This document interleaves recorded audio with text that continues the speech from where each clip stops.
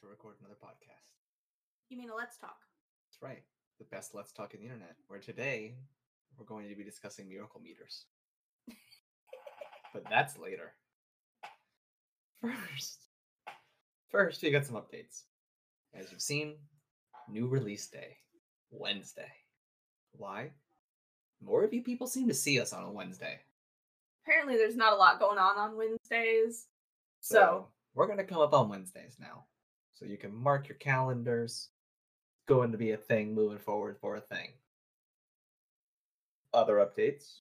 Holidays around the corner, so some things might change a little. You'll still get your reviews, but it may just be reviews. Yeah.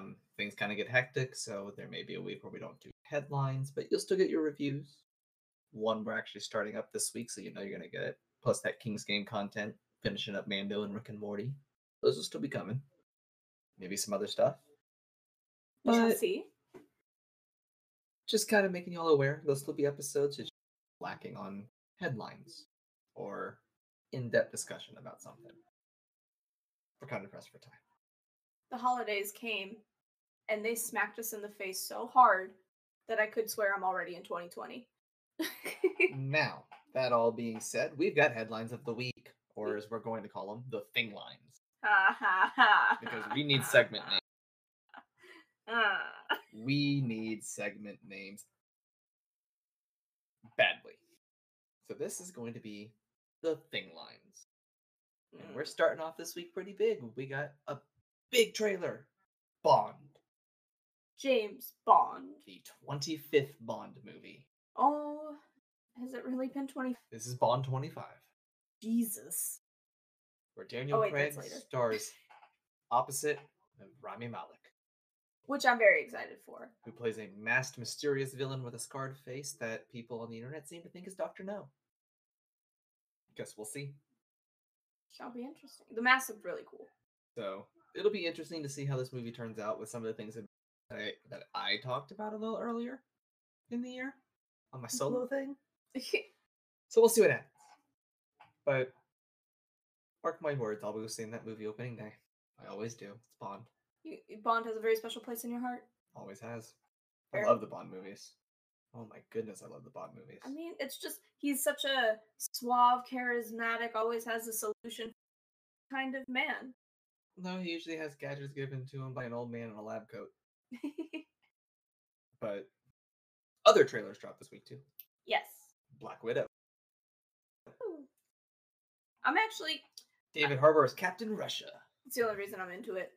I'm all about any and all David Harbour. Apparently, since he was a Juilliard-trained actor. And has this fairly decent Russian accent. Yeah. Like, he can act. I mean, I'd hope so. It's his profession. Right. But, I mean, there are a lot of people that are in this profession that may not be as good as other people at acting. But we're not going to get into that discussion today. No.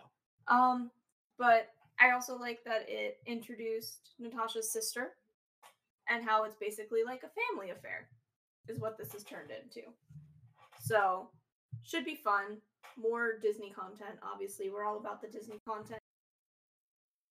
What we're currently watching and how we just always find a way to bring our mouse overlord to us. Wait, does this mean that David Harbour could possibly get a Disney Plus show as Captain Russia? I hope so. But that would mean he's not in Stranger Things anymore. Not necessarily. Maybe. Disney's pretty picky. This is true, and Netflix is probably, like, very salty about the whole Disney Plus thing. Probably. And isn't going to want to let, like, one of, like, the more popular characters of their main show just go over to Disney Plus. I mean, because of Disney Plus, Netflix is changing their model of releasing shows to the weekly format because they figured out Disney learned how to keep subscribers, give them quality content. But have to make them wait for it. Make them wait for it to keep at least a subscriber base month after month. Makes sense to me. Yeah, really. And I actually rather enjoy waiting for Mandalorian. It gives me something to do. It definitely takes some of the pressure off of, like, having to finish it. Because that was the one downside to binge culture, right? Is that, like, if you don't binge it fast enough, it gets ruined for you. And if you notice with Stranger Things, when I watched it, I did it week by week. You did. because that's how I consume content. I can make time once a week on days for certain things. It's kind of how my YouTube subs work. I make time for the certain things that come up on each day that I want to watch because it's very much I schedule my life. I wish I could say that. Time management is not a skill that I have anymore. I used to have really good time management. I don't know what happened. Black Widow does look interesting. Taking place before the fiascos that have happened in the recent MCU. Yes. So all the debacles and kerfuffles and malarkey. The shenanigans, the hooplas, and the nonsense. Exactly. Lots happened. Yeah. So, breeze through those trailers real quick to get to some other content that we've got for you this week. We have a new voice actor for Broly after Vic was kicked. And why was Vic kicked again? Sexual harassment. Funny you mentioned that. Yeah, Broly is a character steamed in sexual misconduct. Maybe it's his, rippling muscles, his scars, the green pelt around his belt. No, honestly, I think it's the earring he wears. Is it the machismo? Yeah, it does something, So yeah, new Broly voice actor Johnny Young Bosch was accused of sexual misconduct by some anonymous rando on the internet, and the only reason I wanted to mention it was because it made me laugh. It's amazing how quick this one jumped to it too. It's like he hasn't even really gotten the chance to get his feet, and they're already trying to kick him out. A tweet by Mr. Doorknob on Twitter. Yikes, heard some sketchy things about JYB himself. Not sure how I feel about this. And then people are sitting here saying, I guess I set off some fans with this tweet, so I figured I'd clarify. Mr. Doorknob continues, one of the female hosts who worked with him on an old anime TV podcast / web show he hosted, complained how he would make her wear revealing skirts that she didn't want to wear for views. Shocking, I know. Johnny Young Bosch responds, total bullshit. I was cast as a host and had nothing to do with work. Yeah. Just ask those in charge of the show over at Things.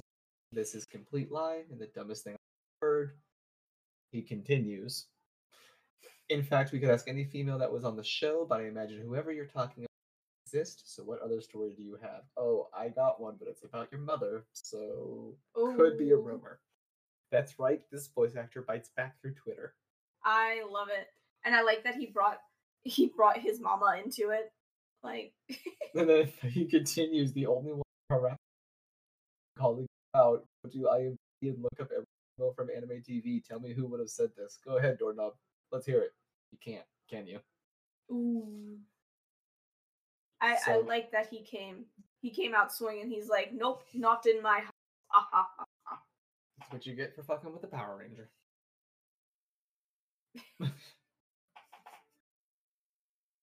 I had something. I like how his career went.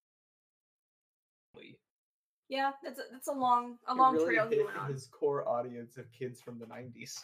Yeah, because that's exactly who watches Dragon Ball now. It's just kids in the 90s and their kids. Yeah. But yeah, Broly, always surrounded in controversy. Sketchy character. I guess we can't talk about him anymore. We might get sued for harassment. No more lawsuits, man. I can't deal with that.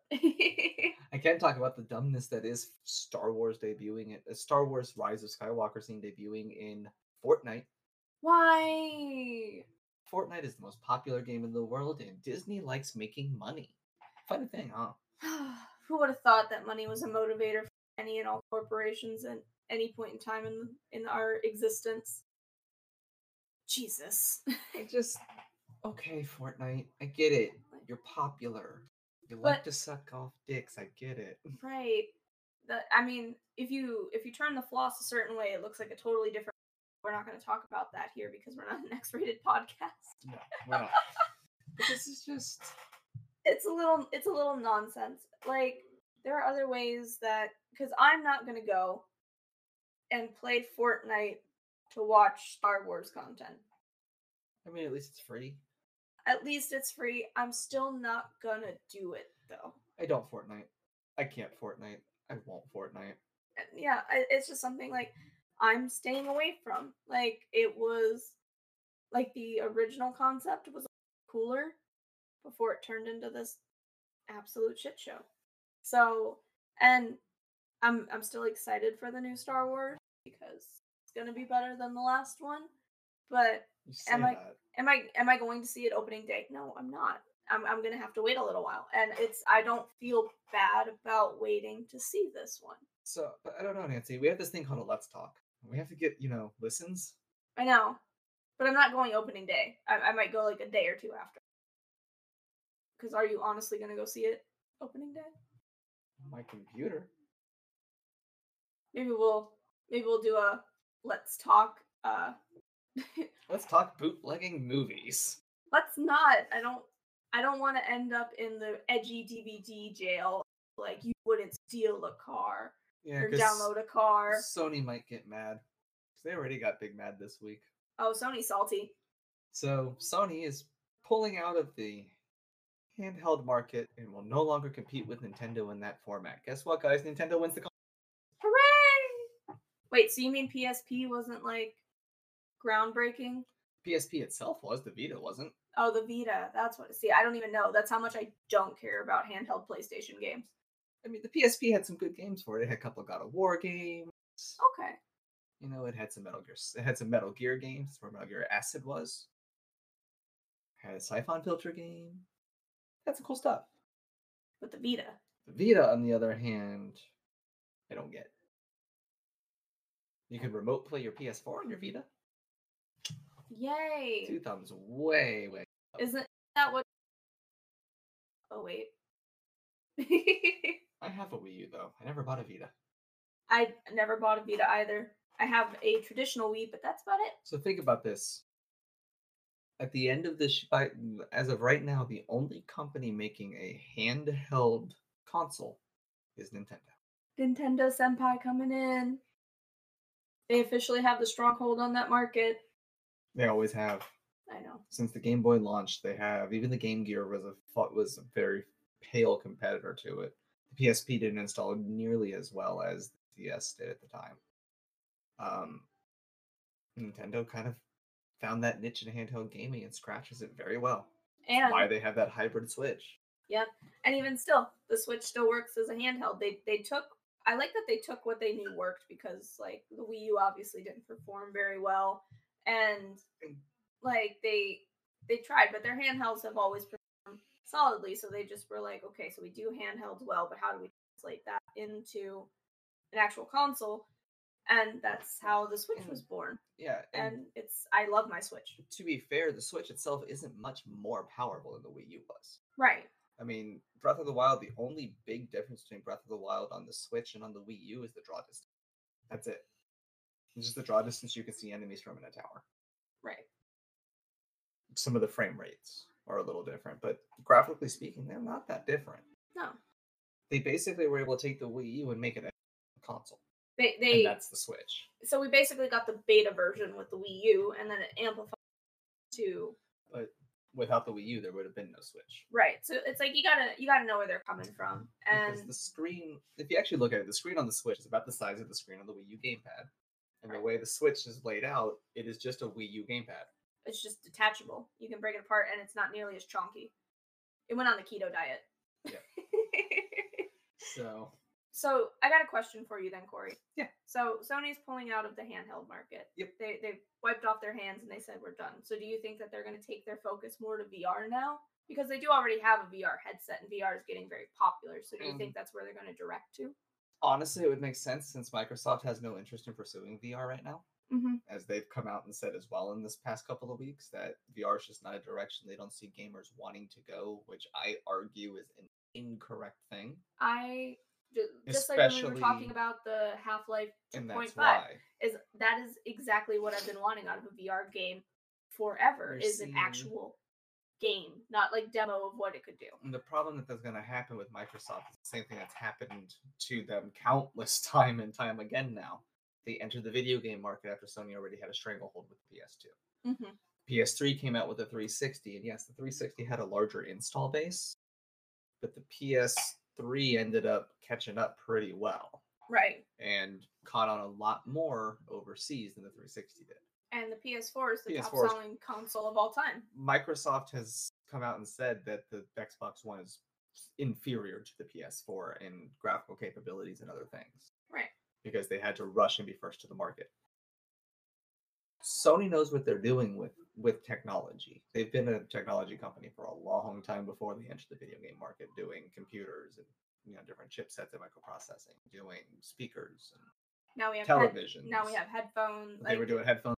And even like Sony televisions, Walkmans, Discmans, all that. The Discmans. So, Sony's entry into the video game market was born out of a failed partnership with Nintendo. Right. That's where we got the PlayStation, with Sony saying, okay, well, we're just going to do it anyway. That's why we got the salty relationship. One guy at Sony who did it that way, and I can't remember the head of the PlayStation department's name anymore. But it was actually his passion project, and they greenlit it, and they went. And look at them now. The PS1 was a hot-selling console. PS2 was, and I think actually still is the best-selling console of all time. It's the PS2. See, I had a PS1. I didn't have a PS2, but I remember. PS2 just, I think, recently ended production. Oh, wow. Like a year or so ago. Oh yeah, so it was a popular console. Still has a huge install base. I still have one. Right. I love my PS2. I have a lot of memories of that thing. It was a powerhouse, and the biggest thing that set it apart, it had a DVD player. Oh, see, and that's actually one of the reasons why I opted to get a PS4 over an Xbox. It was because I could play movies on it. Like, you can play movies on an Xbox One. Well, on an Xbox One, but I wasn't gonna get an Xbox One. Like, why? When the Xbox One and PS4 are the same generation. Well, no, I know. And you can play movies on an Xbox 360 as well, just not Blu-rays. But that's what I have with Blu-rays. But you can play Blu-rays on an Xbox One. Well, I understand that, but it was between I don't know. It was like it was a movie thing and streaming. Actually, I think it's a little easier on Microsoft because it's voice controlled.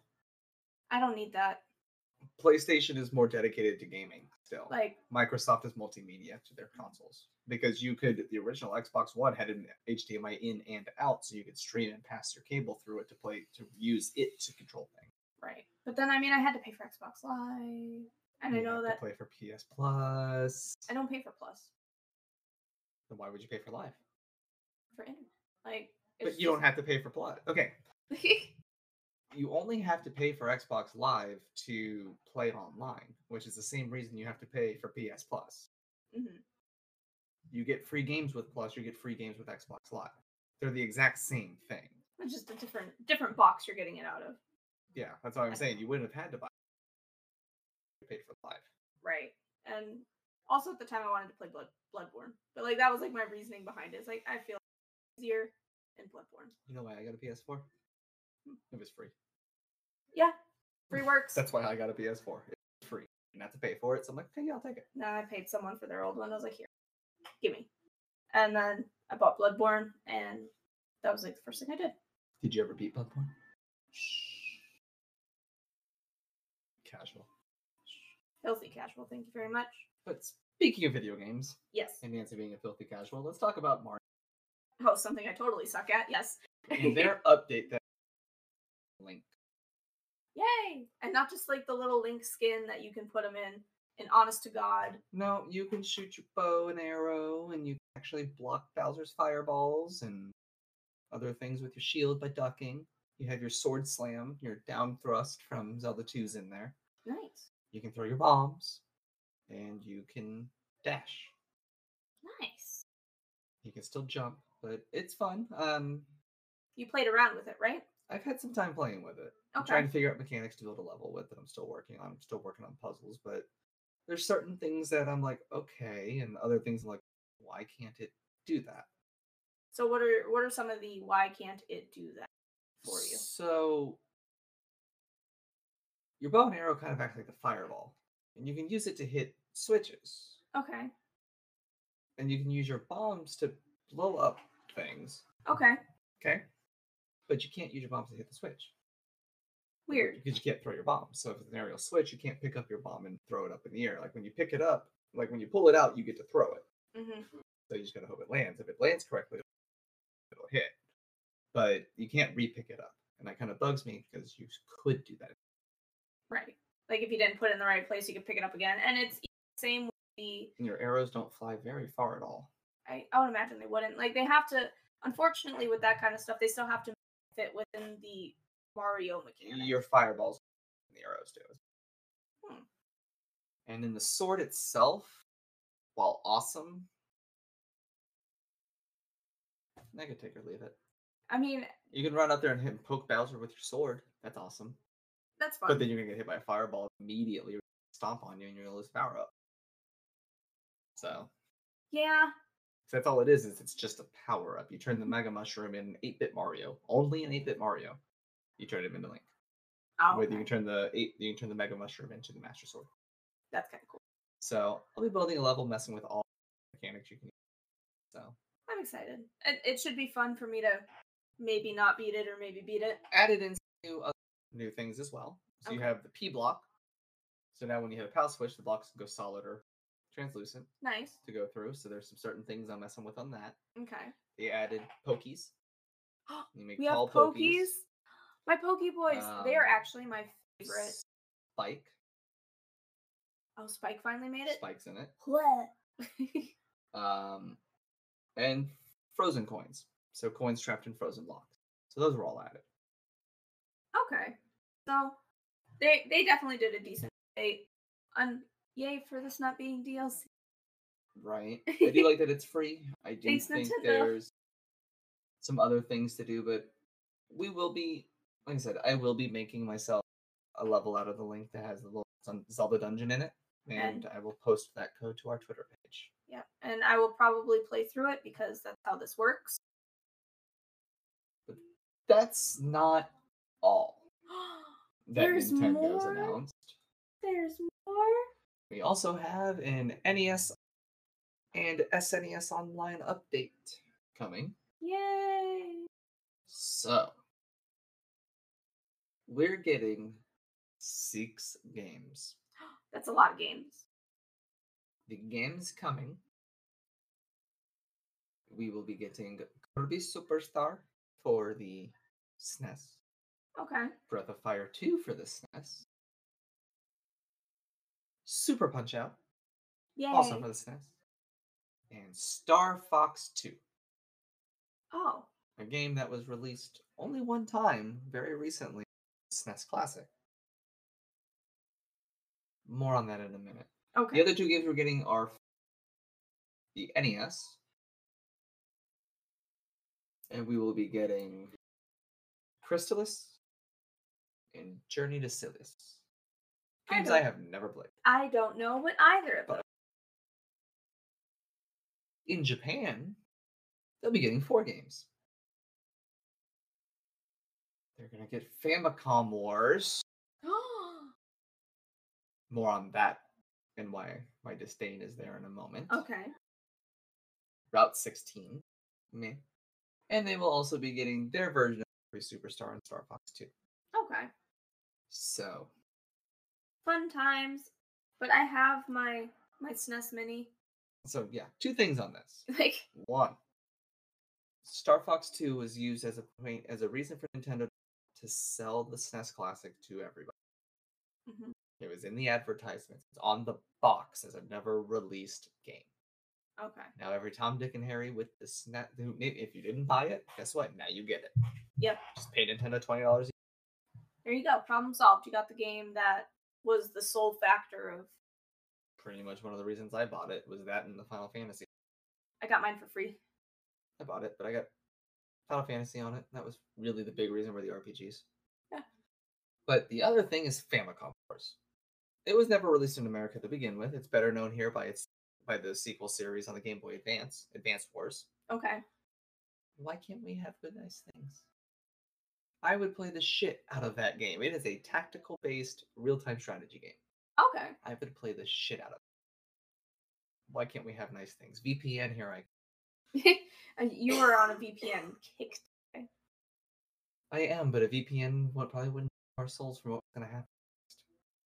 Oh? We're going to finish up Nintendo news to talk about random thing of the week. Oh my god. Guys, let's just take a moment and be thankful that this is the universe that we live in.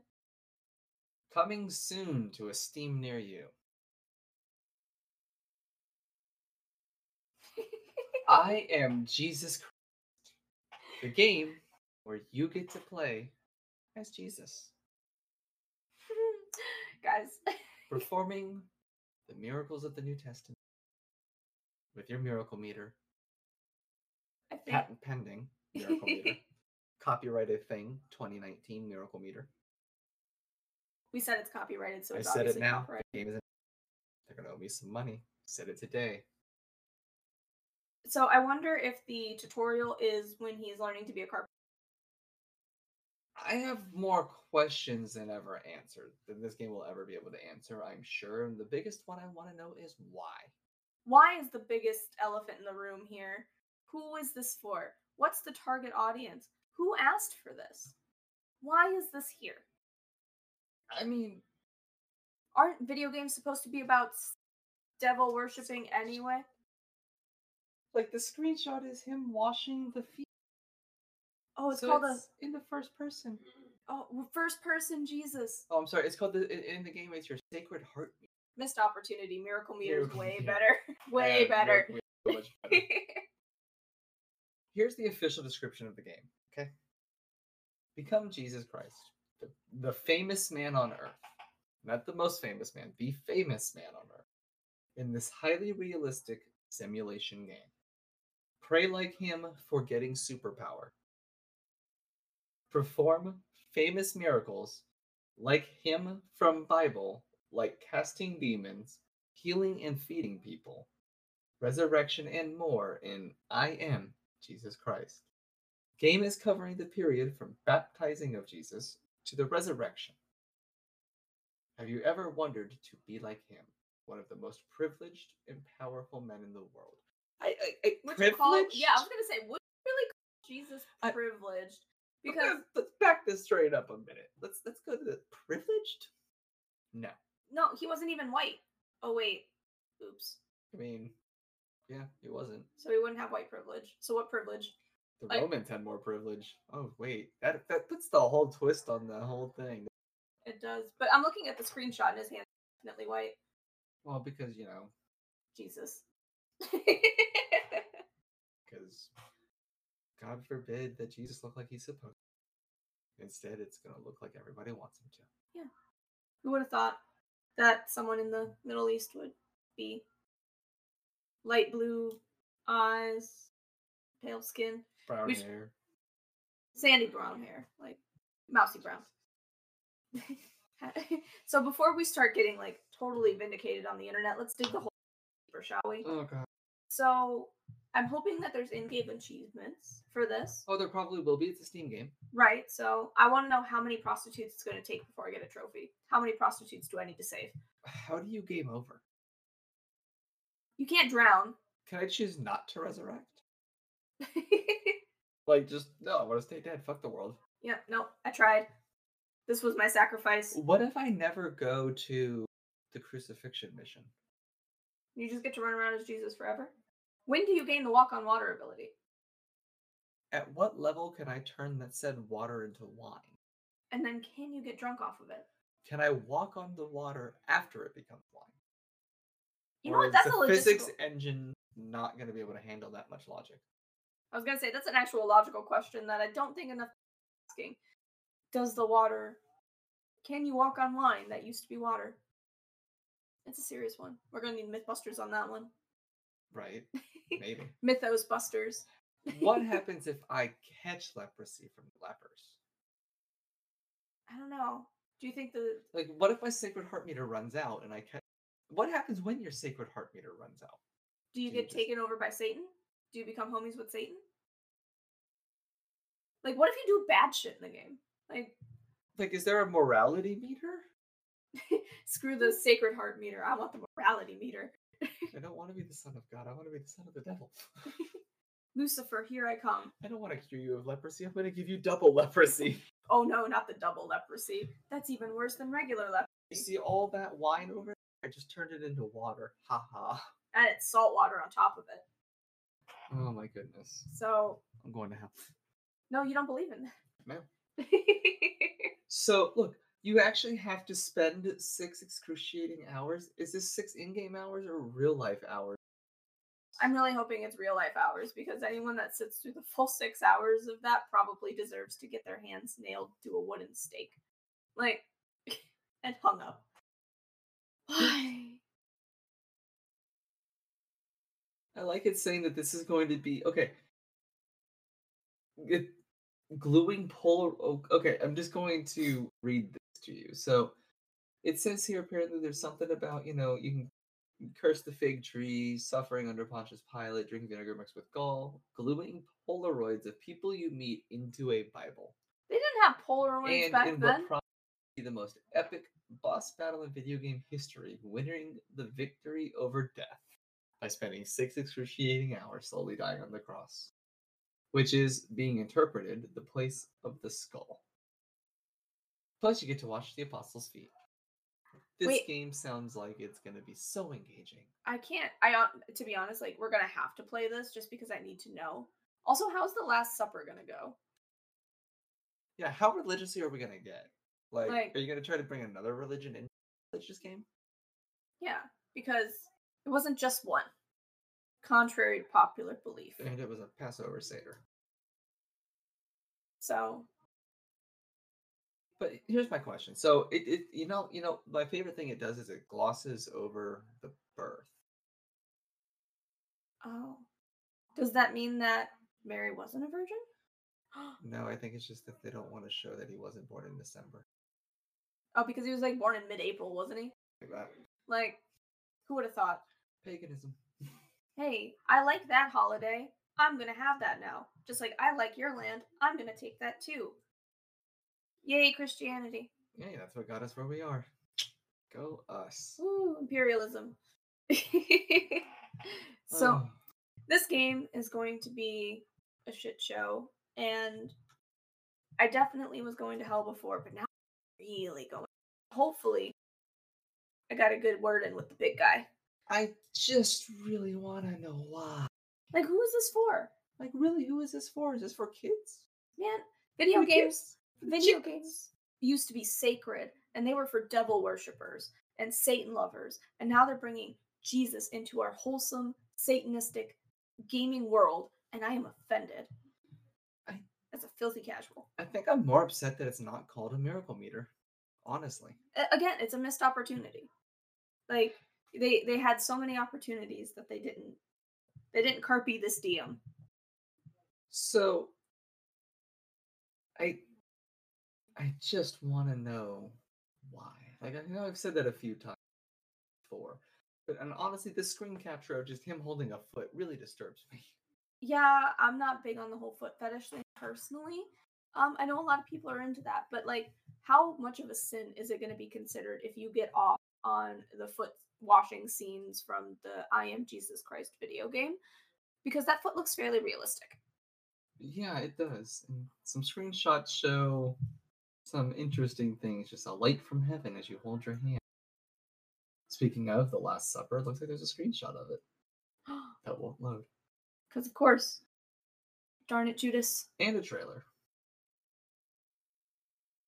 So, we may end up playing this game. We might have to, because there's one, I doubt this game is going to work the way it's supposed to. They're not even set at the table right. The character animations in this game look laughable at best. Oh. Look, he's fighting the devil. Oh no. Honestly though, like, is Dave Grohl the devil? I hope so. He needs to be. He needs to reprise his role as the devil for this game. God, that's his turn. It's just not okay. That foot looks way too realistic. Like, while the rest of it doesn't. Right. They put way too much time in the foot animations versus in actual. The hands. Yeah. I mean, the hands you see all the time, so if those look like crap, I get it. So it's basically Jesus Christ Skyrim star. Is basically what this is. Oh my god. But again, I want to know what happens if I'm even able to do bad. Because, like, if I'm going to play this game, I'm going to be the worst Jesus ever. Like, that is my goal. I don't know if you could do bad. That is a good question. That's what I want to know. Because we'll have to find out. And with that, the thing lines are over. Stick around. We've got more content coming to you right after this. Hey, Corey. Did you know that you can interact with our podcast on Twitter while you're sitting on the toilet, not doing anything? I mean, don't judge me. I might already do that. So make sure that you guys follow our Twitter so you can keep up with all of the latest twits that we release at Podthing on Twitter. Or if you have things that you would like us to talk about, or if you have any questions for us or about things we've talked about, you can contact us via our email address at athingpod@gmail.com. So, in honor of it being D&D December, we decided to go on another journey from another Amazon original television show full of magical beings, wonderment, politics already, and of course Johnny Depp. That's all I need. But it doesn't have Johnny Depp. It has Orlando Bloom. Oh, I know what I meant. I they interchange for me. Audible claps of GG. GG. I know what I meant. GG. Press F. Respects for credibility.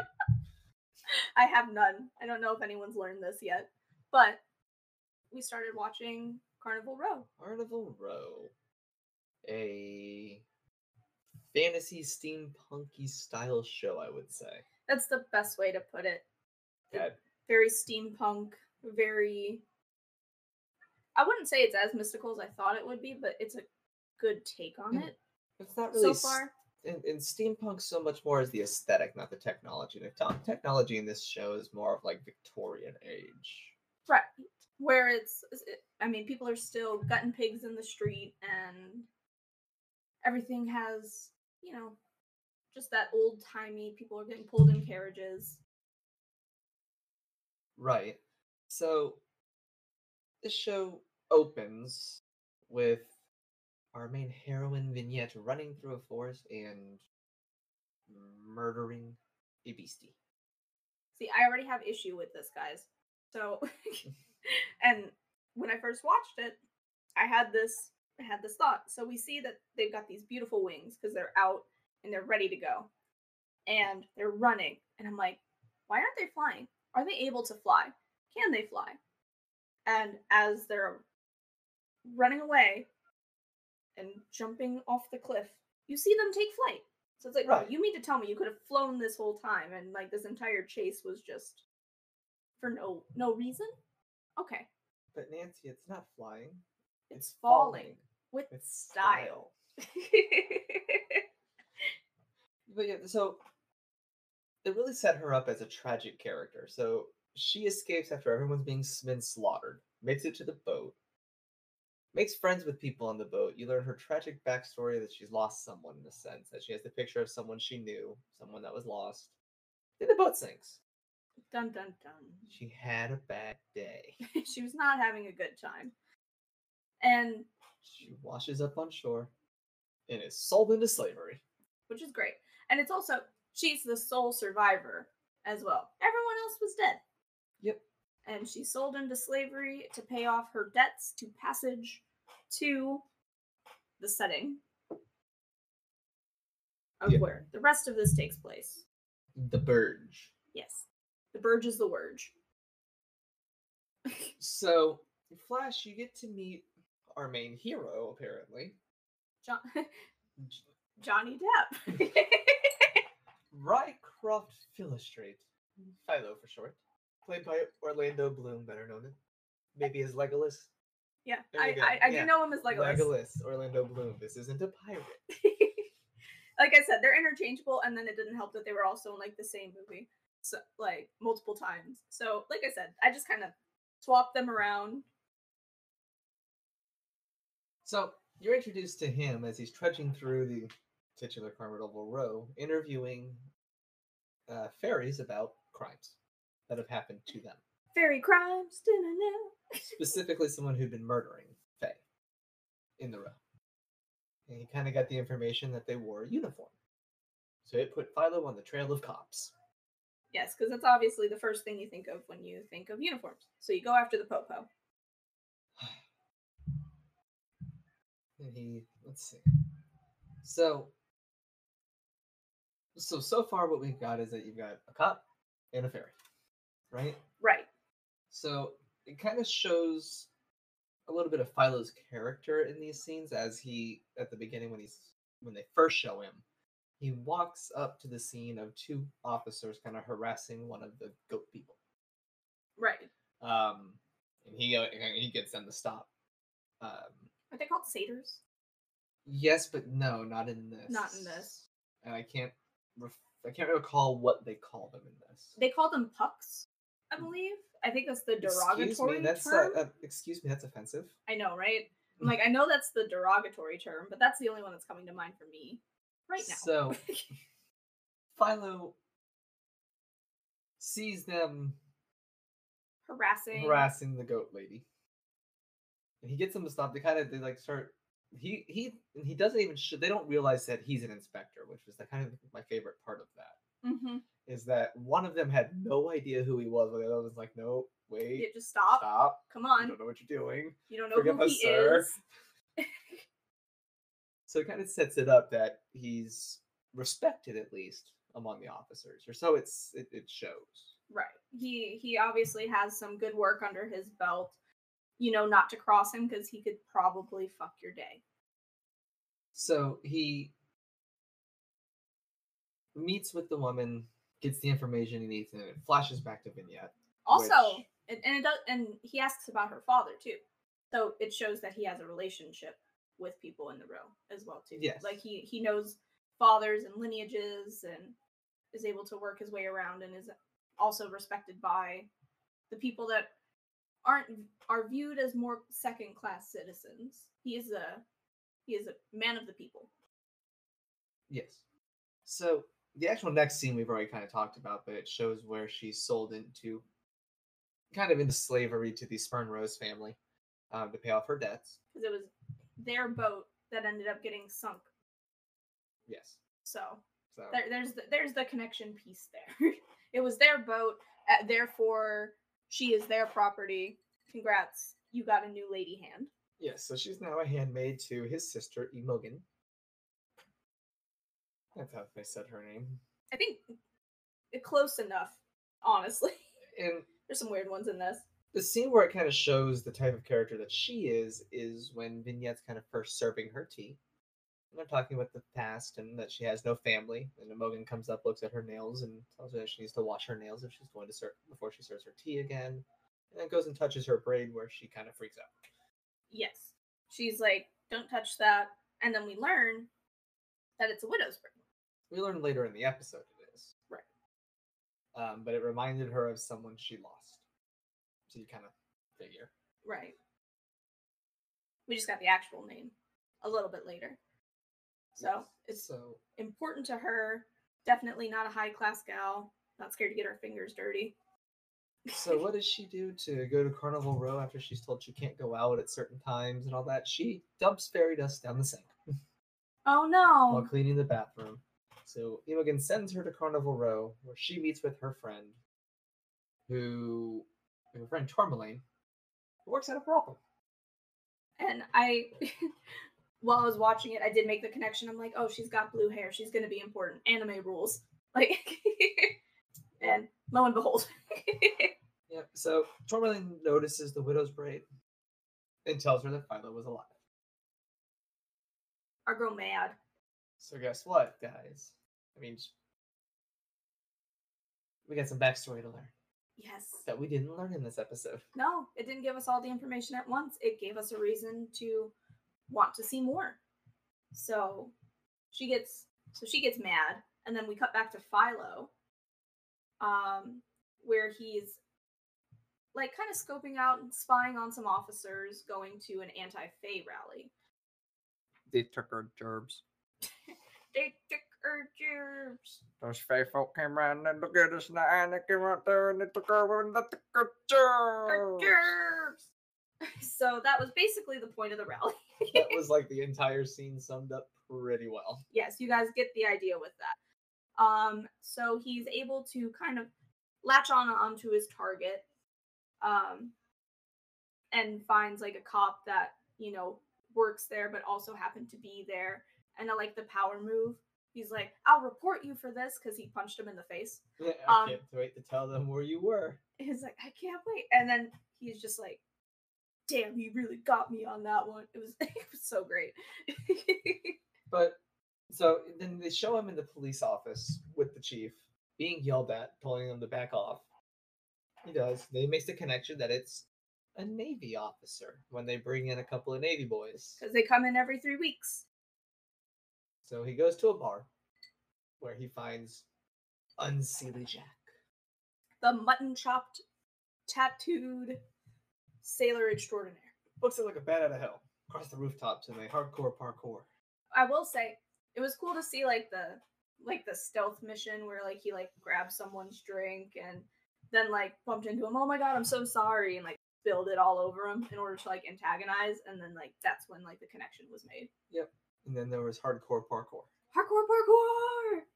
Jumping over rooftops and landing onto other rooftops and dramatically going down ladders and upstairs and through windows. To the walls. He catches up with Jack, and before Jack leaps to his death, he warns of something much worse that's coming to the row. A dark god, if you will. I think it's Cthulhu. Praise be Cthulhu. Or at least a Cthulhu-looking being. All hail the tentacly one. Based on that last scene. Okay, and we'll get to that. Kind of based on that last scene. Okay, well, we'll pick your brain a little bit about that one then. But so after he announces that there is a dark god living underneath the city that is coming to fruition, he jumps. He's like, okay, I'm done with life. Pew! He jumps off the building and splats. Philo returns to his home to find his landlady in his bed, who earlier in the episode you saw them making passionate sex. With some clothes on to keep it tasteful. Thanks, Amazon. Kind of. Yeah, it was strategically done. It showed enough where it needed to. Yes, I did get to see a little bit of Orlando Bloom's butt. So yes. Always a bonus. bonus. Then you had the fairy sex scene, which we'll talk about too, because that was just interesting. Yes. Especially with what happened. Right. But at the end of the main plot, at least, of the episode. Right. Philo returns home, spurns his landlady, goes to bed, and Vignette shows up. And he wakes up with a knife to the throat. My kind of lady, honestly. Like, if you're not taking a knife to my throat, like, do you even love me? Calls her a lying shit. Calls her, she calls him a lying shit. You're alive. Yells and screams at him, and then decides he's not worth it and walks away. End scene. And she's also seen cutting off her widow's braid. Yes. Which I thought was, like, the best way of severing that cord. Because it's like, how can you mourn someone that lied to you about their death? And the fact that, like, she was just like, but my friend said that you had died. Why would she say that? And then he's like, because I asked her to. And I was like, oh shit. There's some tea here. We're going to learn some stuff. I know, I can't wait. But, so now, the very last thing that happens is a woman picks up Vignette's picture of Philo. After first she picks up a little reed whistle and plays a little tune. Yes, that was also Vignette's as well. Yep. She was seen playing it on the boat a little bit earlier. Yep, and then picks up the picture. And, puts that kind of in the thing. And then this shadowy creature just comes out of the sewer and grabs her and runs back in. Yeah. And I still think it's a dark, shadowy Cthulhu monster. So is it just because, like, it's pretty close to the actual, like, harbor and, like, in the sewer? Or do you just, is it wishful thinking because you kind of really want it to be Cthulhu? It's a gut feeling. Okay. Really, it's just a gut feeling. It's nothing to do with anything other than it's a gut feeling because of what this is dealing with and how this is set up to look. Okay. It would just almost make sense for it to be a Cthulhu monster because it's a Victorian era show. The scenes, though still daylight scenes, are still very dim and dark. It's very like almost grayscale, like a light grayscale to them. Like everything's kind of. And the dark scenes are just very poorly lit, which is the aesthetic they're going for. Nothing against the cinematography, which makes those scenes look amazing. It does. It's the aesthetic they're going for in this show. Yeah. It makes too much sense for it to be anything but a Cthulhu monster. I hope it's a Cthulhu monster. That would be pretty badass. So the other thing I want to mention is Homeboy getting kidnapped while butt-ass naked. Oh my goodness. What the fuck? So it cuts to like this like hoity-toity rich boy basically. And he's going into a brothel. Cause like, and they all know him. So he's obviously a regular. Yeah. and he finds a girl, and then it cuts to a pixie sex scene. Yes. Where, like, they're going at it. His name is Jonah, by the way. Jonah. So they're going at it, and then the pixie kind of takes flight. Yeah. And, like, his back is bent a lot. I was actually kind of impressed with his flexibility. I wonder if that was part of his audition tape. It's like, Parkour. Parkour. So, and then she's, like, basically, like, holding on to him while they're in midair. And then her wings start glowing. Like, yep. So it's like, okay. And that kind of it honestly reminded me of The Boys with how Starlight's eyes glowed. So it was like a very similar. So it's good to know that when women can actually orgasm, you know, because it's few and far between sometimes, that we can actually glow and be beautiful.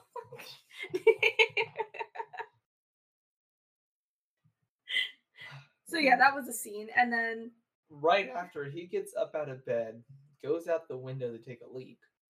Yeah. And gets kidnapped. Butt ass naked. Butt ass naked. That's what you get for peeing outside, like on the outside of a building. It's like this Victorian era nonsense is already gross enough, and you're just putting your piss all over it. I call that karma. Now, the subline in this show, this episode, was Imogen and the new neighbor. Yes. Who? She was very excited. So I like Imogen's character so far. She's stereotypical rich girl. I don't think so. I think she's smarter than what the first episode is like leading on to believe. Because we got to remember that it's her and her brother, right? So it's parents are gone. They DED dead, as you do in the Victorian era. You die pretty young. But she plays to her strengths. She finds the beauty oil that makes her irresistible to like any man, and like she at least knows how to play the game. Like, I gotta have the latest fashion in order to get a guy to have a wealthier life. So she interests me. She's very intent with what she does. So I think that might play in later, which I'm really excited for. But the new neighbor, who is, I guess we're gonna have to use that derogatory word. Because I don't know what they're called. So he is a puck. They think he's the servant. And he's like, no, I am master here. And I love that they also made him a black guy. And they both shooketh. They were all shook. And like his character is already just like so like badass. Cause like obviously people of Fae. Yeah, the people of the Fae. Yes, like they're viewed as second class citizens. Like any magical or non quote unquote human is like and like the less human you look, probably the worse you get treated. Like that's the type of dynamic that they're setting up in this show. So for him to be a wealthy black, goat man thing, and be in like high society, and then like just like no, like and like he's like unfazed by it. He's like this ain't my first rodeo, cowboy. Yeah, I am master here. I hire humans to do the bidding you hire us to do. Yes, he is the biggest fuck you, and he lives in the richest part of the neighborhood. So great. His character is going to be a lot of fun, I think. Yeah, I mean, this was overall. So far, I'm kind of in on the series. I think it'll be interesting to watch. We'll see. I mean, it was a slower episode, especially for our first episode.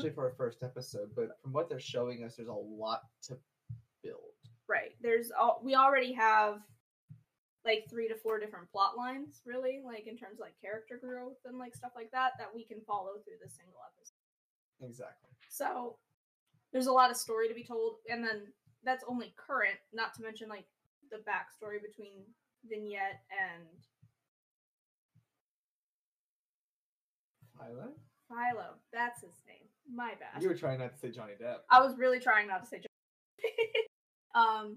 So between Vignette and Philo, like, so I still want to know their backstory. I'm excited to see how, like, if like we get the backstory and see how their relationship progresses, because obviously, like, they're the 2 biggest headlines in this series, so obviously there's going to be more connection. So I'm excited to see how that pans out, and then plus all the sub stories. Like, they all have enough to like. I need answers to all of them. Cthulhu monster. Yeah, that's the only reason you're here now. Cthulhu monster. Cthulhu. It's like every other reason has gone out the window. The show looks great. The acting's really well done. Some of the accents are a little interesting sometimes so far, but yeah, I'll take it. The characters have me interested enough to want to learn more about their stories, and like any good show, I give it the 3-episode rule. If it can't give me what I need to know to keep watching within 3 episodes, then we're calling it.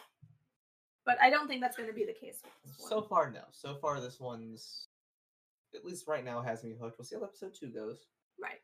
But still looking forward to the tentacly one. So you guys are going to have to keep listening to find out if Cthulhu does actually make an appearance, or what could possibly be haunting underneath the sewers of the Burge. Yes, and with all that being said, hashtag Cthulhu 2020. And it's that time of the week again, boys and girls, and various other things that may be listening to us. It's ladies and gentlemen in all of those species between. That is a much more eloquent way to put that. But it's time for another episode of The Mandalorian, where for some reason we go back to Tatooine yet again, because there's no other fucking planets in the Star Wars universe, apparently. But Tatooine is what gets everybody excited. I think a lot of people feel the way I do of why the fuck are we going to Tatooine? There's no logical reason that he went to Tatooine. It just happened to be there, so we're on Tatooine. Oh yeah, well, because you got to think about it. It's a nice barren planet, 2 suns. Controlled by the Hutts, who are a known bounty hunter operation that no bounty hunters. Yeah, and he's, got a huge mark on his head right now. Place known for its skull and, for its villains and scum. I will say the stormtrooper heads on stakes was a nice touch, though. I did appreciate that, and it did make for some awesome artwork at the end. Yeah, I did like the fact that they piked the helmets. Felt medieval. Yes. Yay for medieval space cowboys, woohoo! But I'll be honest, this is, another... In general, I actually really enjoyed, I'm enjoying the series, but this is probably the weakest episode so far. For me, personally. Well, we got Mulan.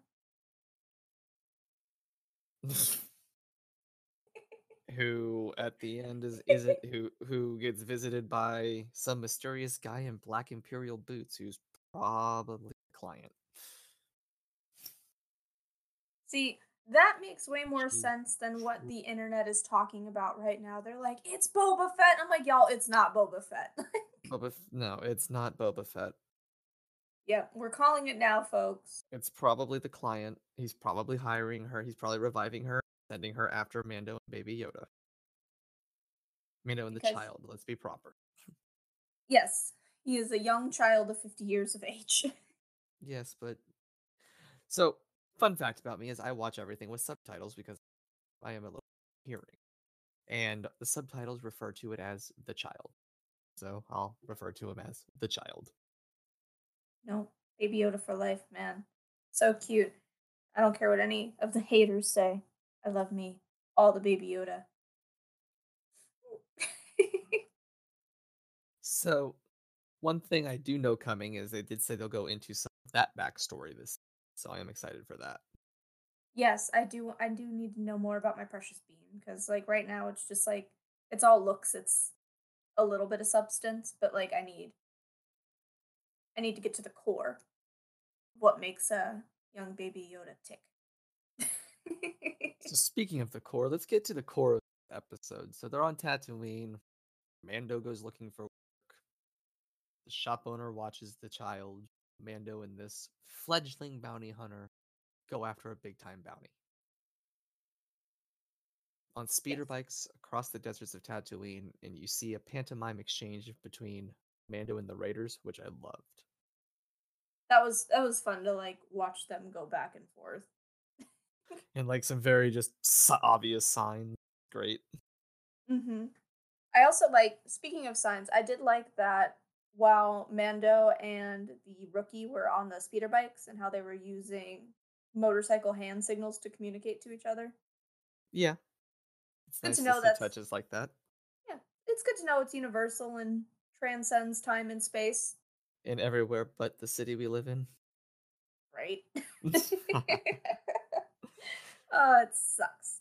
Um, but watching the sign language session was fun. And then getting to see just a body getting dragged through Tatooine's desert Yep. was also And then you get to see his Beskar save his life a few times. yes, but he was definitely looking a little worse for wear by by the end of that one. So, yeah, they find the bounty. She shoots at him. I'm rushing through things, but they come up with a plan. They speed across the desert toward the bounty on the speeder bikes, with essentially with flashbangs. Gave me Call of Duty flashbacks. Ugh. Such a bad game. Yeah, it is. But But anywho, we're gonna get some hate for people who are listening to us that like Call. come at me, Scrub Lord. I'm ripped. It's if they can take the dicks out of their mouth long enough. Oh no, we know that's not possible because it's like an assembly line. Once one is done, the next one goes straight in. Yep. I didn't need that mental image I gave myself. Yeah, that scared the 9 dudes blowing 10 dudes. Oh my goodness. Oh. Yeah, you guys can tell this is a weak episode because we're having a really hard time On staying topic. on task It here. really is. So So Mulan shows up. and there's a Still has sweet her kung sweet fu scene. Yeah, I was gonna say she still has her sweet kung fu fighting moves and is like roundhouse kicking and karate chopping and is ready to deliver the killing blow to Mando when the rookie comes up behind her and is like, I wouldn't do that. No, no, no, not in my house. Aha. And then they go kung fu fighting. Hiya! And then Bando shows up and points the gun at her head and is like, I wouldn't do that if I were you. Ha ha ha ha. And then in some weird like BDSM power trip, he's like, cuff yourself. Right? Cuff yourself. Go find your blaster. I'm calling the shots. Yep. And then there's a double cross. Dun dun dun. Hey, And that kind of ties back into our Rick and Morty episode a little bit. I was gonna say this is a whole heist joke waiting to happen where it could be summed up as the guy hires the Mando and Mando goes, hell yeah, man, I'm in. You son of a I'm a bitch. bitch. I'm I'm in. in. And then you get the double cross and it's you son of a bitch. Exactly. That's exactly what. So, if you guys have seen the heist episode of Rick and Morty, that's basically this episode in a nutshell, but just with space cowboys and Baby Yoda. Yeah. That's exactly what this episode boils down to. It's a time heist movie with Baby Yoda and Yes. because essentially what happens, the bounty convinces the rookie to betray Mando because Mando's worth so much money and he shoots her in the stomach because if he uncuffs her, she would kill him anyway. So he quote unquote kills her and speeds off back to Mos Eisley. Mando gets back, finds her there, goes back himself, and they have a confrontation on Mando's ship where Mando shoots the guy and he dies. Yep. He got Like, shot DED dead. That's all that like happened. I like that he has, I do like the fact that Mando's got the flash thing in his hand and uses advantage, but at the same time, it's like, well, he's getting out of it. Yeah. It didn't feel suspenseful. No, this one I don't want to say it was like a filler episode, But it but felt like a filler episode. it felt like a filler episode. And I think part of that is maybe why they ended up going to Tatooine. Because people are going to be more excited about, like, oh my god, they're back at Tatooine. Two Sun Squad, praise the two suns. And like have like their little fangirl moment about that. And then of course, like the people in your camp were just like kind of horse shit. Why are we back? There is no plot reason in this show so far to go there. I know, the reasoning being, oh, well, they're looking for uninhabited planets. Yeah, and they chose Tatooine, the most central planet in Star Wars. Yes. At this It's not point, like it's not everybody important. in the fucking galaxy knows about Tatooine. Like, everyone fucking knows about Tatooine. It's the place Jedi come from. Right. It is no secret anymore. It may have been a secret a long time ago, but we've moved past that. And even like it almost would have made more sense to me had Mando gone to the planet that we found Rey from, which name Right? escapes me. Yeah, if Because he had it's gone still to like a Jakku, desert. it would have Yeah. made more sense to me in a sense of that is uninhabited outer planet, fallen remnants of the Empire on it. That would make sense because it would have a reason to tie forward to the plot. We don't need a reason to tie back to what had happened in the Empire. Yeah, we don't need a what had happened was.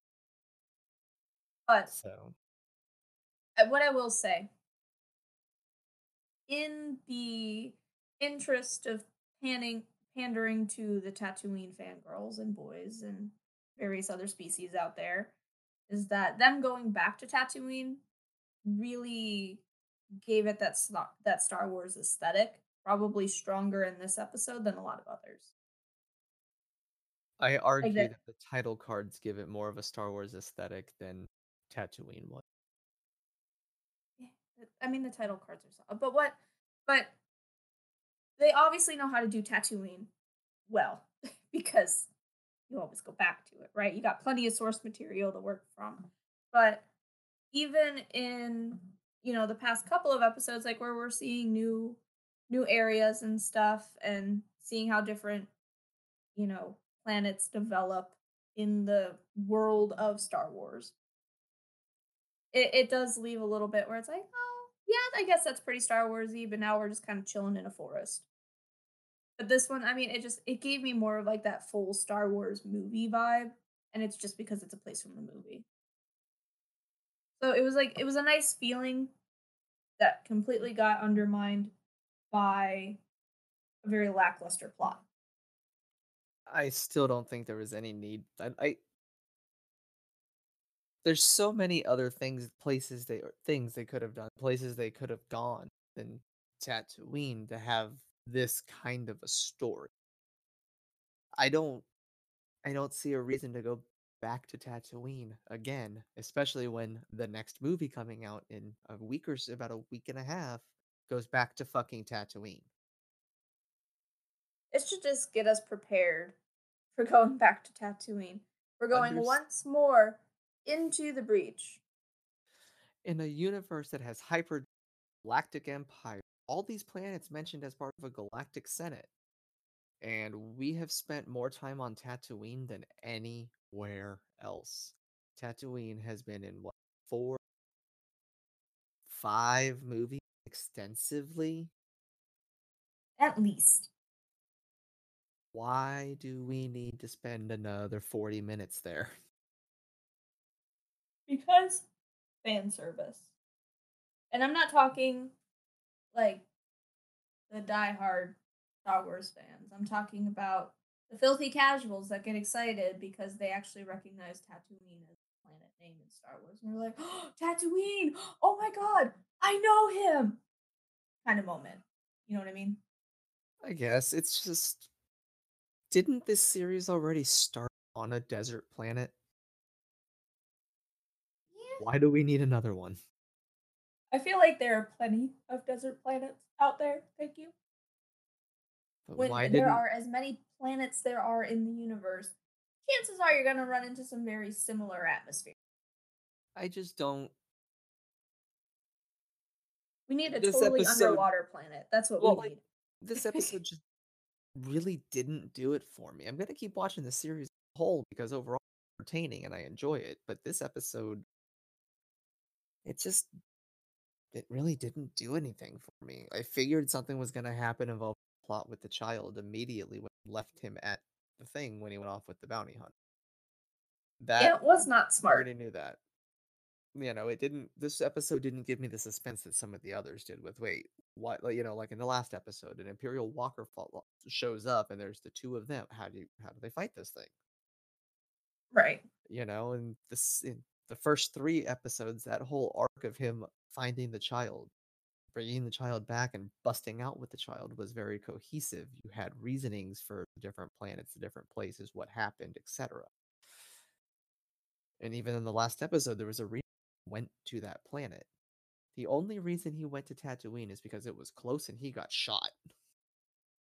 Right. Because they needed to put Tatooine in a fucking. But that's something that we completely glossed over. That entire like fighter scene at the beginning was fucking awesome. We're the same for Star Wars.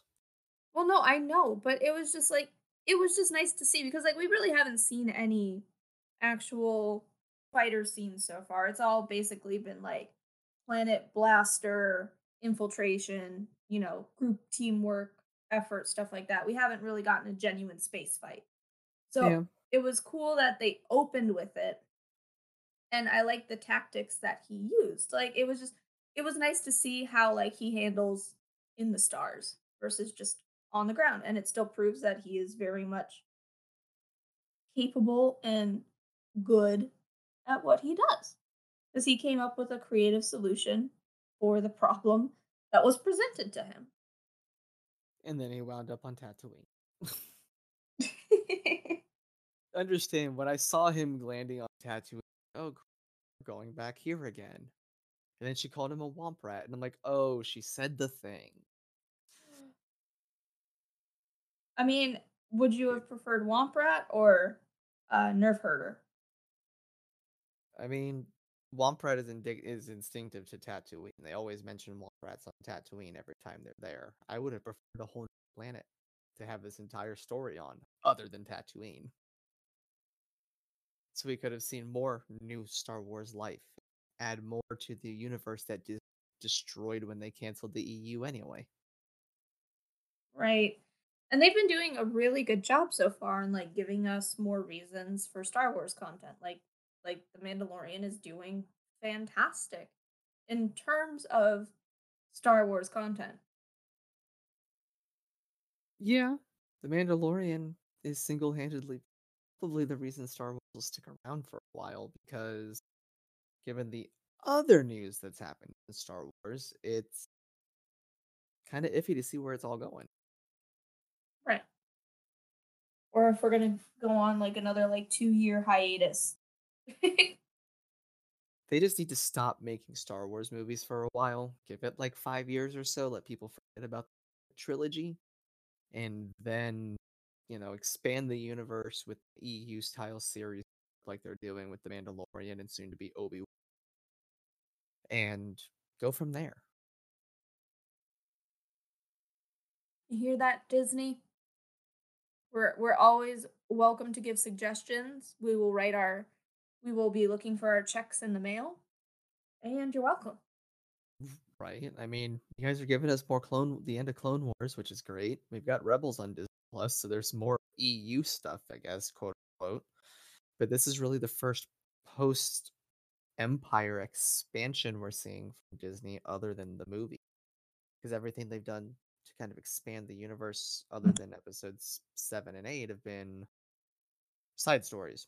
You know, Rogue One, which actually was a good movie, Oh, I very much enjoyed Rogue One. and Solo, which I actually really enjoyed as well, Yes. Also solid.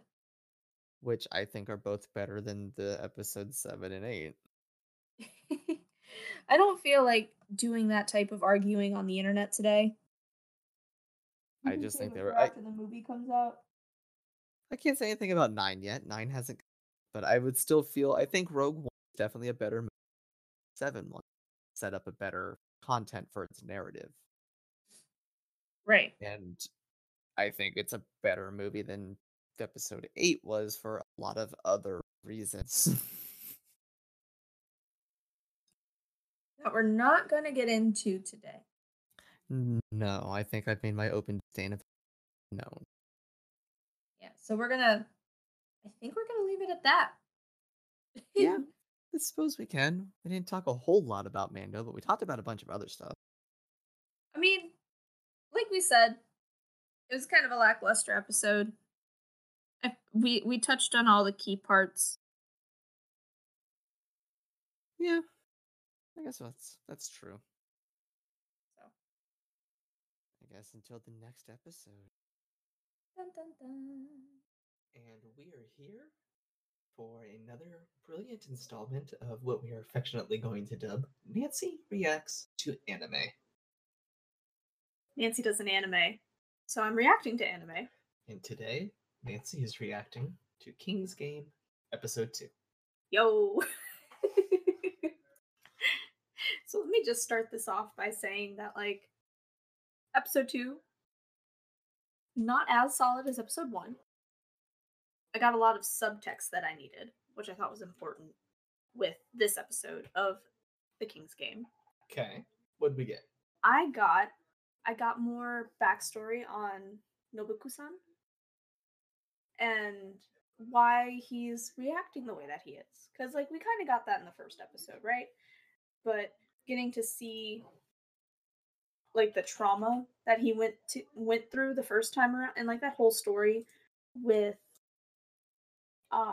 him starting a band and With Daisuke? yes, Daisuke? Daisuke. Was super sweet. So I appreciate that these episodes, like, at least so far, they started with a flashback. So we get the flashback context into real-time context. So, but I'm enjoying the premise of this so far. I think it's great. Okay. What did you think of the heel turn? To borrow a pro wrestling term. Oh, well. Now, if I remember my talks with Pop Culture Junkie, it's a long time ago since I've been on a wrestling talk. Yeah, But we kind of moved forward some of those without you. which is fine. We'll do a Nancy Reacts to Pro Wrestling one day. We'll get Nancy Reacts to a Pop Culture Junkie pro wrestling. There we go. That way he can pick what you watch. Exactly. So coming soon, but not that soon, but soon. And So yeah, Natsuko turning heel essentially. she's fucking crazy. It only gets better. I say that she or only worse. gets worse, but Yeah. it only gets better. Right. So, but at the same time, like, I knew people like that growing up, you know, because I was in high school once upon a many moon, and I knew people that would play the victim or, like, was, like, just super sweet and then, like, would just turn on a dime. And that's exactly what that reminds me of. Yeah. And Jesus. So yeah, like I get that she has to sleep with the guy. Mm-hmm. He does his flashback story, which basically freaks everyone out. Like, oh, we have to do it. Come on. So he throws her on the ground and starts getting on top of her. He's like, I'm just gonna rape her. Like, and she kicks him. Like that's where it snapped. yeah, and it was like they even did like the traditional like anime like dark covering of the eyes, all Her boobs like got less emo perky. stuff. And her boobs went down because she wasn't like a happy person, so she had the angry boob, not the happy boob. Like you'd like how they actually flashed to that scene to show you that. Mm-hmm. Like, look, they deflated. All of her happiness is gone. And she just takes off her shirt and says, "Well, we're doing this. Take your clothes off. Let's go." go. And they're like, wait, right here? Wait, you're a girl. Don't you have any shame? See, that made me mad. That tilted me a little I bit. mean, in Japanese but culture. I know. And that was like that, wait, it's different there. But also that doesn't make it okay, but it's different there. It's more cultural for them. I mean, Right. Still a lot of freedom per se, but we won't get into a political conversation about Japan. This is not a political thing. This is a Nancy Reacts. So let's stay on topic here. So then she brings out Naboki into the woods to have a talk. Quote unquote. Doesn't like his plan. Screams that she's being raped. Honestly, the best solution. Actually, I've learned that if you scream fire, you get a better result. So maybe next time she should just scream fire. But it does show the. It was a good way of showing like how quick she is to backstab, and like she was talking about that too. It's like we need to be human, and being human means like looking out for number one, aka my damn self. Yep. So she is definitely a strong, independent, crazy woman who don't need nobody. No. And they established that very quickly and very well. And then for them to show like how easily she can play that game, because I'm of the firm belief that every woman can play that game, Most definitely. I'm pretty but sure. some can play it better than others, and she plays it very, very well. Yes. I was impressed because that's some stuff that like me as a woman maybe have only been able to accomplish once or twice. Like, and that was with like months of practice leading up to it. So like this isn't her first rodeo or even her second. She's like a seasoned champ of riding that crazy ass bull. And it worked because the entire class turned on him again and beat the shit out of him again. And then she tries to convince poor Mizuki to kill him, essentially, by sending him the word die. Right, because that was a part of her quest. Order. Yeah, her order. So, and you see, and everybody at that point, you start seeing their faces react more to how Natsuko's acting as well. Yes, because and that's like the one thing like with all of that is like it's one thing to like know like a person can be crazy, right? And like you kind of like you just have like in the back of your mind, and it's like it's not an active thought. It's like, oh no, this person's still cool, but I'm not gonna cross them. And like you have that relationship with a few people. Yeah. Like everyone does. Yep. I've got quite a few where I will be like, you know what? I'm gonna tread carefully. We're cool. And I'm gonna try to keep it that way. Because otherwise you're gonna fuck me over. Yep. So and she's that linchpin basically of like the whole class because like and they did a really good job in the first episode of setting her up as like kind of like the popular one. And like everyone loves her. And she's so tragic. Right, with both of her parents dying, tragic backstory, but yet she still smiles and bubbly, and then you see her snap. Mm-hmm. So it was cool because it was like, whoa, like everyone, like the veil was lifted for everybody, and they're just like, oh wait, this isn't normal, this isn't good. So, the one thing the synopsis I pulled up doesn't talk about is the flashback at all. But I have some questions I want to ask you about that. So, what led up to Daisuke being ordered to die was that he slept with the guy's girlfriend because they received the text that they had to sleep together after they discovered that two of their other classmates who were just one was asked for result to grope, the other one both hung themselves the night before. Right. So let me start asking you about just some of these characters. Mm-hmm. Like for example, por ejemplo. Let's go with that. I can't remember his friend's name, but his best friend with the, I'm too cowardly to hang myself. Oh yes, he was super cute. And then you get to see his girlfriend. Right. Does she look like anybody to you? She looks like crazy bitch. Okay. Because of the eyes. Okay. That's my 2 cents. And it would kind of tie into like, I did this, and you tried to kill me. So obviously, she, like, there's a connection there, right? She could have like dyed her hair and transferred schools and all that other stuff. Like, it's not out of the realm of possibility for anime, from what I know of anime, without watching any anime. Gotcha. So, okay. And then, like I asked on the last one, what do you think the King's Game is? I still have no idea, man. I know it's not. I don't want to say it's like supernatural. I feel like there is some level of, I don't want to say like magic, but magic behind it. Okay. And I'm gleaming that from the first episode of just the atmosphere of the first episode, where like as the game gets more intense, Okay. like things are changing reality wise. It's like a perception of reality is changing one way or the other. So I don't know if magic is the right word that I want to use for it, but it is definitely an alternate reality overlap.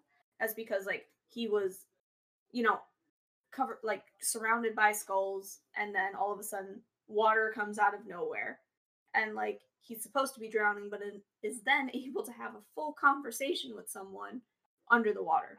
You know, and I think the more I sat on that, and then like seeing like how it like starts small, because it's like, oh, I'm thirsty, I'm gonna get something to drink, but he didn't bring the cups.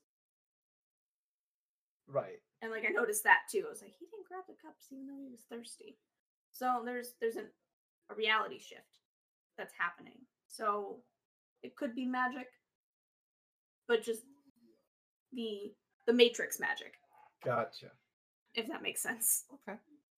So that's where I'm at right now. And then the art style. You still like the art? You still digging the art? Dude, the art is fantastic. The art is still like the one thing, because like seeing Dasuke's face with like the tongue hanging out and like the dramatic lines and like the dynamic light, like I really appreciate it. And it sounds kind of silly, but it gives me like that older anime vibe, like, but with like Okay. a modern twist to it, like, because with older anime it was a lot of like contrast to make it look the way that it did, and like I know that just from like seeing in passing. Mhm.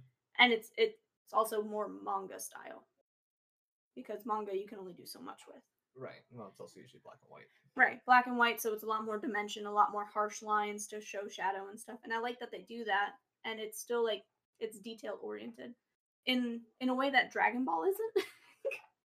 With, and like I know I don't want to upset the Dragon Ball fandom. Dragon Ball animation issues aside, there's Dragon Ball. You have to take animation wise at least episode by episode, Right. Because each episode has so many different people involved on it. When it's a smaller series like this, it's only 12 episodes. It's the same team. Right. So things are there's more consistent. consistency through a 12 to 24 episode run versus a 131 episode run like Dragon Ball Super. Right. Where they're pulling people to work on other projects for big events, or pulling people to work on movies because they're pulling those core people to work on other talents. Well, and like I get that, but I think the point like I'm making is that like with Dragon Ball, it's like you can tell something's important because the animation improved.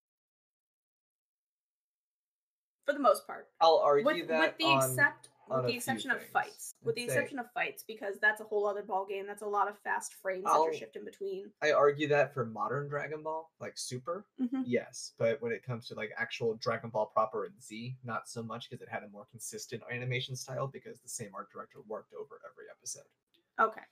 Moving forward, when they changed art directors a couple of times, but those same ones handled majority arcs. Okay.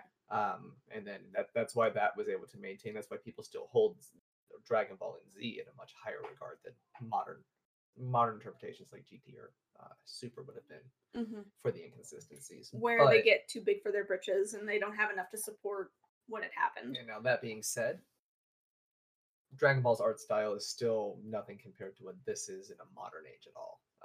Right. Well, this is detail oriented for the reason that it has to be. Yeah, but Dragon Ball's more vast open landscapes. You get more of your detail on character faces and expressions. Yeah. So like, and I mean like not to knock Dragon Ball, because like I mean I watched the Tournament of Power arc with which y'all. had horrible animation, and Super is its own issue with animation. One Right. day we'll talk about Super animation, maybe, if I want to. If we want to take on all that hate from the internet, we'll think about it. People trash it for the animation all the time. That's the popular opinion. Oh, fair enough. But I mean, like there were still but with the whole Super arc, it's like when Goku, you know, was riding the Kamehameha wave, and then also turned into Super Saiyan Red God Goku. God. Yeah, he turned into God. You know, the animation was important. They also knew that like, oh, I need these for all the screen grabs because this is going to be everyone's like wallpaper for the next few months. But like the animation there was great. But then like in like the downtime, it's like you could see like, oh, they got the B team on that. And that's the downfall of multiple animators handling multiple scenes in an episode. They don't always mesh together. And that's why small teams doing it, you have the same animators consistently working together on the same set of series. Not you're working on episode 10 40 and 99. Yeah, it's more. It has a more through line, but at the end of the day, like that keeps me hooked. Well, that's actually why I prefer the shorter format series that anime is more gone to over the long form. That's why My Hero has been able to maintain its consistent standard, because they only do 24 episodes a year. And even for me, like the other anime that I actually like, Tokyo Ghoul, very consistent. I think the max is like, 13, 14 episodes. Something like that. For the second season, not for the first. The first was like 8. Yeah. Like, it was very short. But everything was very well done. It had a very similar vibe to this, but Tokyo Ghoul is also a lot more gory. Which, to be fair, this is only episode 2. Well, I know, but I've seen some shit in Tokyo Ghoul. Like, that's some shit in this. So, I mean, I'm excited to see, but that for me, like, that's kind of my comparison, right? Is like, I really love the Tokyo Ghoul series, and it's got that gore and like the just sheer brutality, but it's also on a different level because like you've got like things that are coming out of people and like that's. So I'm eclectic taste. You might like Berserk. Maybe people watch Berserk and give you the adventure of Guts in at some point in this series. You might like that. It's a friend of ours' favorite. Okay. So that is, I mean, but that's like the realm of stuff that just like I enjoy. I like that. I've always liked gore. I've always liked, like that deep, dark thing. So that appeals to me. And that's one of the reasons why I'm liking this so much, is because like, yeah, it's a bunch of like teenagers and like they're all bopping through high school, but then because it's anime and that's just how anime works. But like at the same time, is one of the reasons why a lot of animes didn't appeal to me, is because like, oh, I lived through high school. I don't need to watch it again. Or like in like Dragon Ball's case, like I watched it because like the fights were kind of cool, but then like there was a lot of like the downtime where I was like, oh, this is kind of cool, but like I don't need it. But I mean, yeah, Dragon Ball is also an easy story to sum up. It's waiting for Goku. Yeah. So and like with the shorter forms, like I mean, like it keeps my attention just a little bit better. Like even like Castlevania, like it's got that gore aspect to it. Like give me the bloodshed, give me the stuff that like I want to see visualized in an art style that like, even though like I don't appreciate as much because like I just don't follow it, but I still enjoy looking at, because I used to draw in the anime style. I hung out with a bunch of weeaboos back in the day before they were called weeaboos. And like a lot of like the art stuff I appreciate. Like that's the biggest draw to me for anime, is just the way that it looks. And unfortunately, I need substance. On the plus side, so far with the King's Game, I've gotten a lot of substance. I have a lot to think about. Yeah.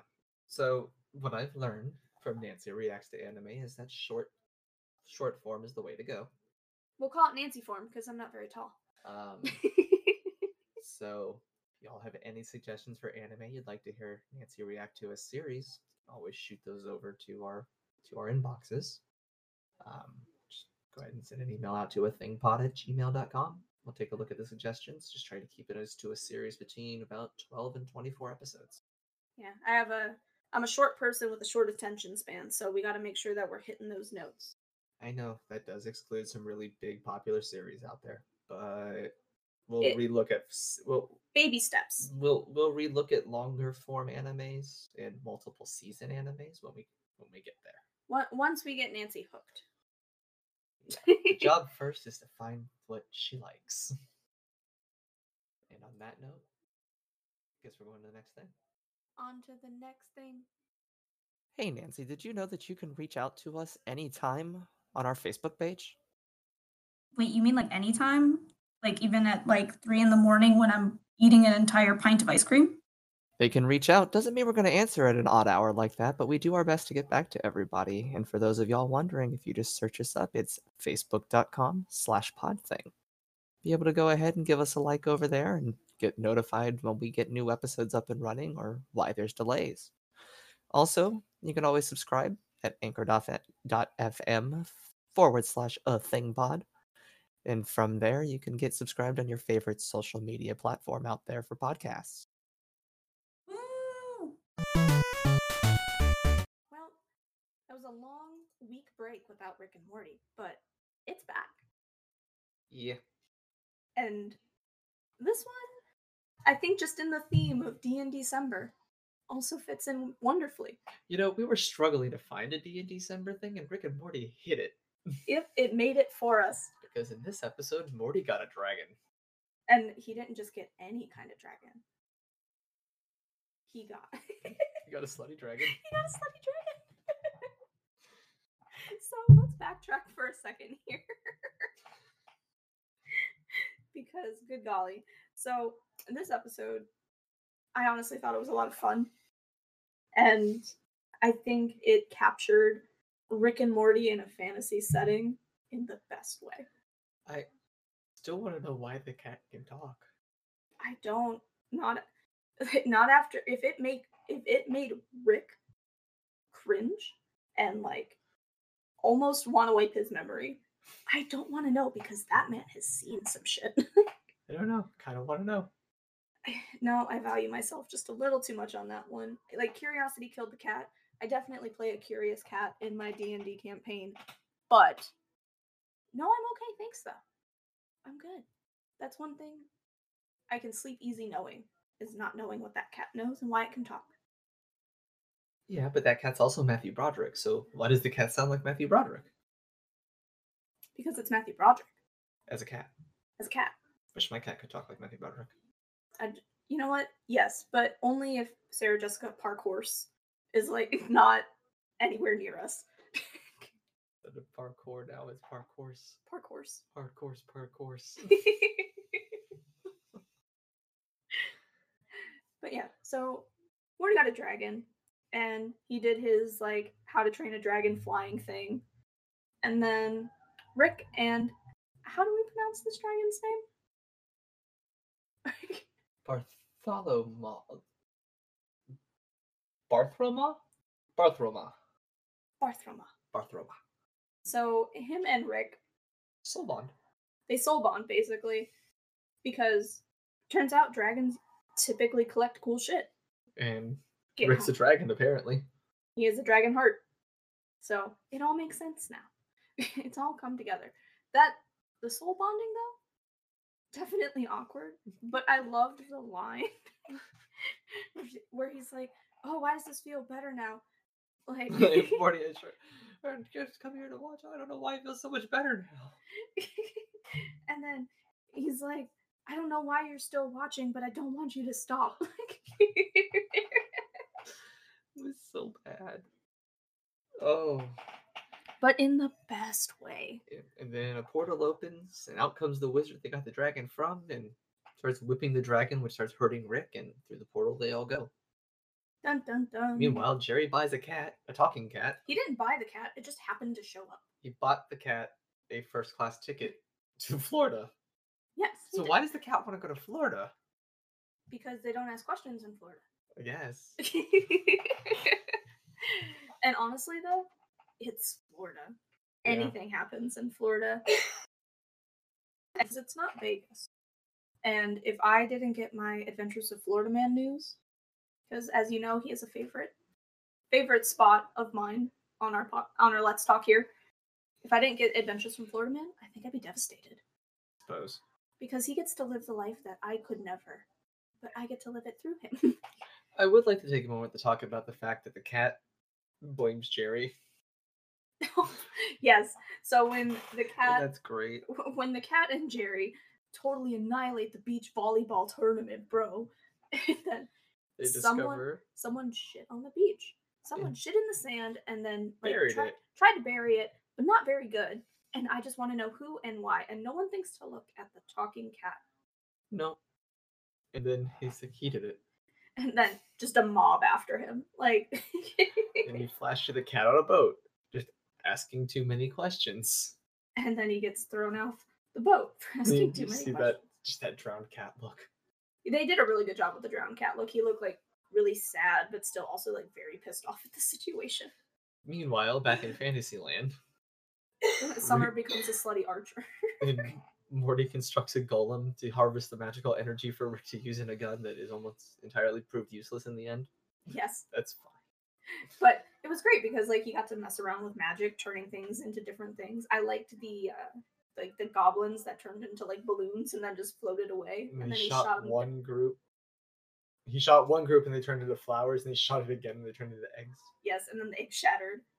And how like Summer didn't have to point her bow and arrow at anything whatsoever Until the end. Until the end, and then she fucked up. And then she shoots the dragon in the eye and fucks up Rick's eye, and that just gets them all captured. Yep. Then he gets the shit beat out of him with a bunch of magic. And then they escape due to Morty being smart and actually just cutting the dragon down. Yep. And they go find the Cave of Slutty Dragons. Yeah. And have a soul bond orgy. And they become the Slutty Phoenix. Yep. The Dragon Slutty Phoenix. The only thing powerful enough to take down the wizard. And Which they do.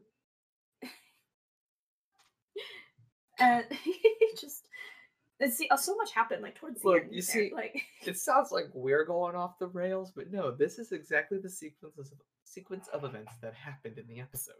Right. Like we haven't skipped anything here. It sounds like we're on like our own like hallucinogenic soul bonding session. But unfortunately, this was all reality for like 30 minutes, and it was glorious. They kill the wizard.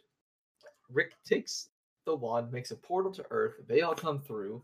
Bartholomew follows them through. Bond again. Rick goes off to see all these messages from Jerry to go pick up him and the talking cat. Yep. He's like, oh, I gotta take care of this. And it's like, he kind of like actually has to take care of it, but it was the perfect excuse. He's like, you know what? It's either deal with this horny soul bonding, like wanting dragon, or deal with Jerry. And the fact that he chose to deal with Jerry. It says everything he needed to know about that situation. Yes. So the dragon ultimately gets all his stuff and goes off and moves into an alleyway where a dude offers him $50 to soul bond, essentially. And he just like burns his car and throws it. He's like, go away. And then it flashes to Rick, Jerry, and the cat in the car. And that's flying. And it's like, aren't you gonna ask why I would talk? And Rick's like, no. Hey, I see a place we need to stop down there. We gotta stop real quick, let it cool off, stretch our legs. Goes around the back and gets all his stuff out, and all right, puts him in a box. Why can you talk? Right. It's like, I'm not gonna ask until it's on my terms. Okay, and then I'm gonna perform this brain scan, and he sees some shit. And like I said, don't want to see it. To chase the cat away, Rick wipes Jerry's mind. And I like wipe his. Yeah, well, he goes, because I like how Jerry's like, no, we have to remember. We have to remember what we saw. And Rick's just like, one of us will. And wipes his mind. He goes, did you find out where the cat talked? Yep. Oh, it's from outer space. Not that cat. He ran off. Yep. And he did run off to meet the dragon. And then immediately asked to go to Florida. Yep. What's in Florida, guys? And I don't want them soul bonded. Right. Yeah. That's like, I wonder if like there's going to be like a protagonist with the two of them, like later. Because that would be interesting. Maybe they come back later on in the second part of the season. Right.